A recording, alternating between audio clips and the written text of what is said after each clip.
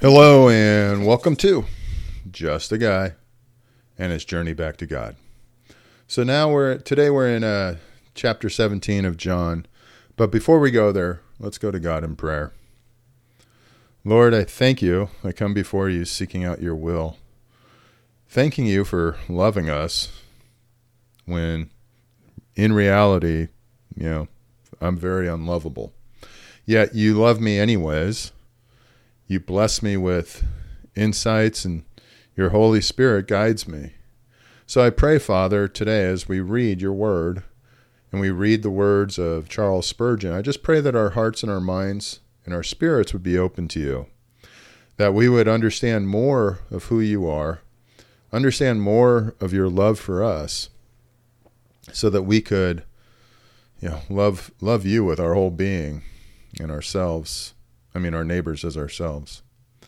Father, I lift up this time. I lift up this day to you. In Jesus' name I pray. Amen. And I think at times we need to love ourselves. I know for myself, I'm really good at pointing out all my flaws and being pretty critical of myself. A friend of mine told me that the other day. Actually, about a month ago.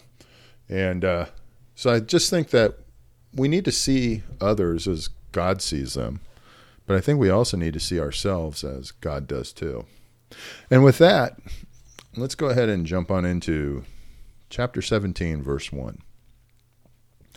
After Jesus had said this, he looked toward heaven and prayed, "Father, the hour has come. Glorify your Son, that your Son may glorify you.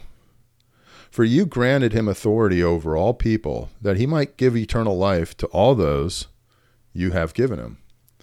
Now this is eternal life, that they know you, the only true God, and Jesus Christ, whom you have sent. I have brought you glory on earth by finishing the work you gave me to do. And now, Father, glorify me in your presence with the glory I had with you before the world began." I find it interesting that he uses the words, "the only true God and Jesus Christ whom you have sent," as if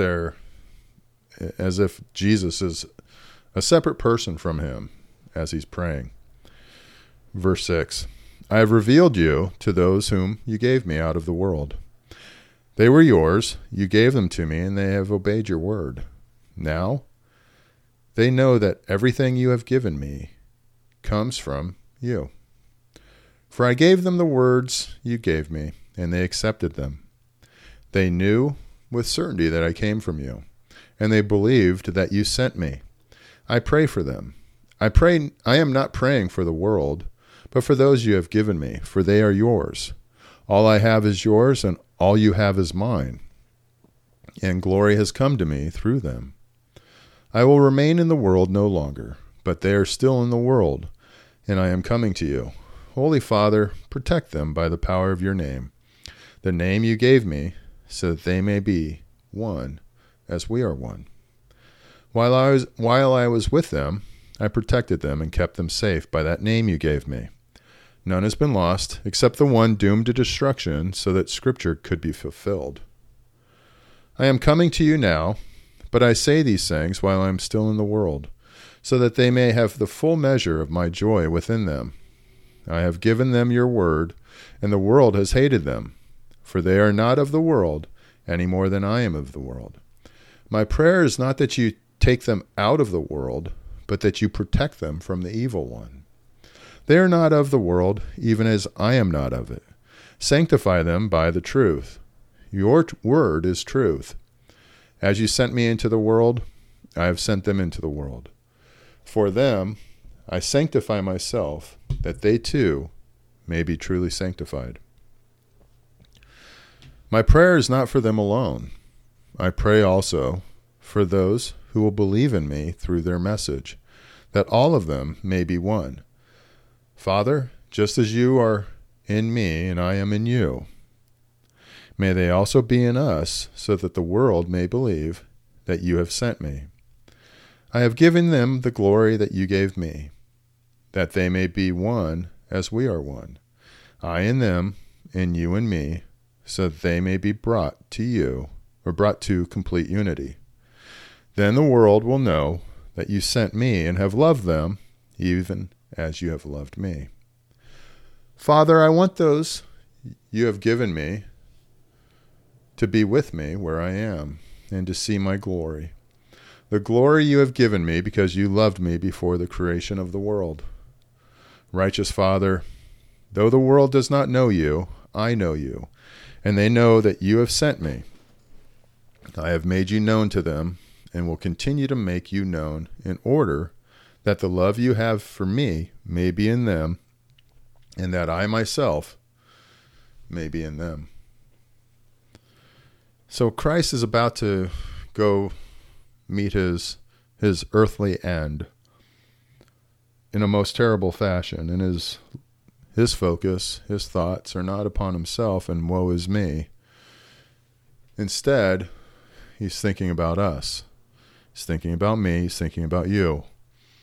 He wants us there. He wants those who weren't his disciples, who weren't there in person with him, but will believe because of the words that the disciples share over time.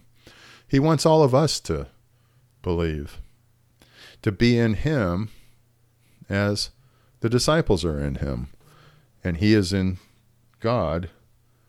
He wants all of us to be one and united.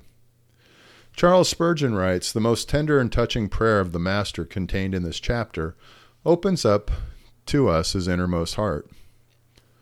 He was in Gethsemane, and his passion was just commencing. He stood like a victim at the altar, where the wood was already laid in order, and the fire was kindled to consume the sacrifice. Lifting up his eyes to heaven, with true filial love, gazing upon his Father's throne, and resting in humble confidence upon heaven's strength, he looked away for a moment from the strife and resistance unto blood, which was going on below. He asked for that upon which his heart was most fully set. He opened his mouth wide, and his God might fill it." The prayer, I take it, was not only the casual expression of the Savior's desire at the last, but is a sort of model of the prayer which is incessantly going up from him to the eternal throne. There is a difference in the mode of its offering. With sighs and tears he offered up his humble suit below. But with authority he now pleads, enthroned in glory. But the plea is the same. That which he desired while still below is that which his soul pants after, now that he is taken up and is glorified above. It is significant, beloved, that the Savior should, in his last moments, not only desire the salvation of all his people, but should plead for the unity of the saved ones, that being saved, they might be united. He wants unity in his church. He wants us all to be united with him and with God. And that being his final thoughts, or his ending or near final thoughts, is critical. When you think about it, he was, again, thinking about us just prior to one of the worst times of his earthly life. It's amazing that he loves us so much. It's amazing that he loves me so much. And with that, let's go back to God in prayer. Father, I thank you. I thank you for who you are and for loving me. I don't know why. I'm definitely not awesome in that way, but you love me and you find me awesome. You've made me in a mysterious and fantastic way. And I'm grateful that you love me. I'm grateful for your forgiveness. And I'm grateful that you walk beside me and you live in me. I just pray, Father, for this day. I pray for a day in which I can focus on you and do what's right, that I would be honest, I would be truthful, I would be loving, I would be kind, and most of all, I would be a great example of who you are. I praise you for this day. I just lift up our families, I lift up our nation, and I just pray that that we would turn them all over to you and trust in you and rest in you. It's in Jesus' name I pray. Amen. Hey, thanks for joining me at Just a Guy and his journey back to God. I hope you have a great day.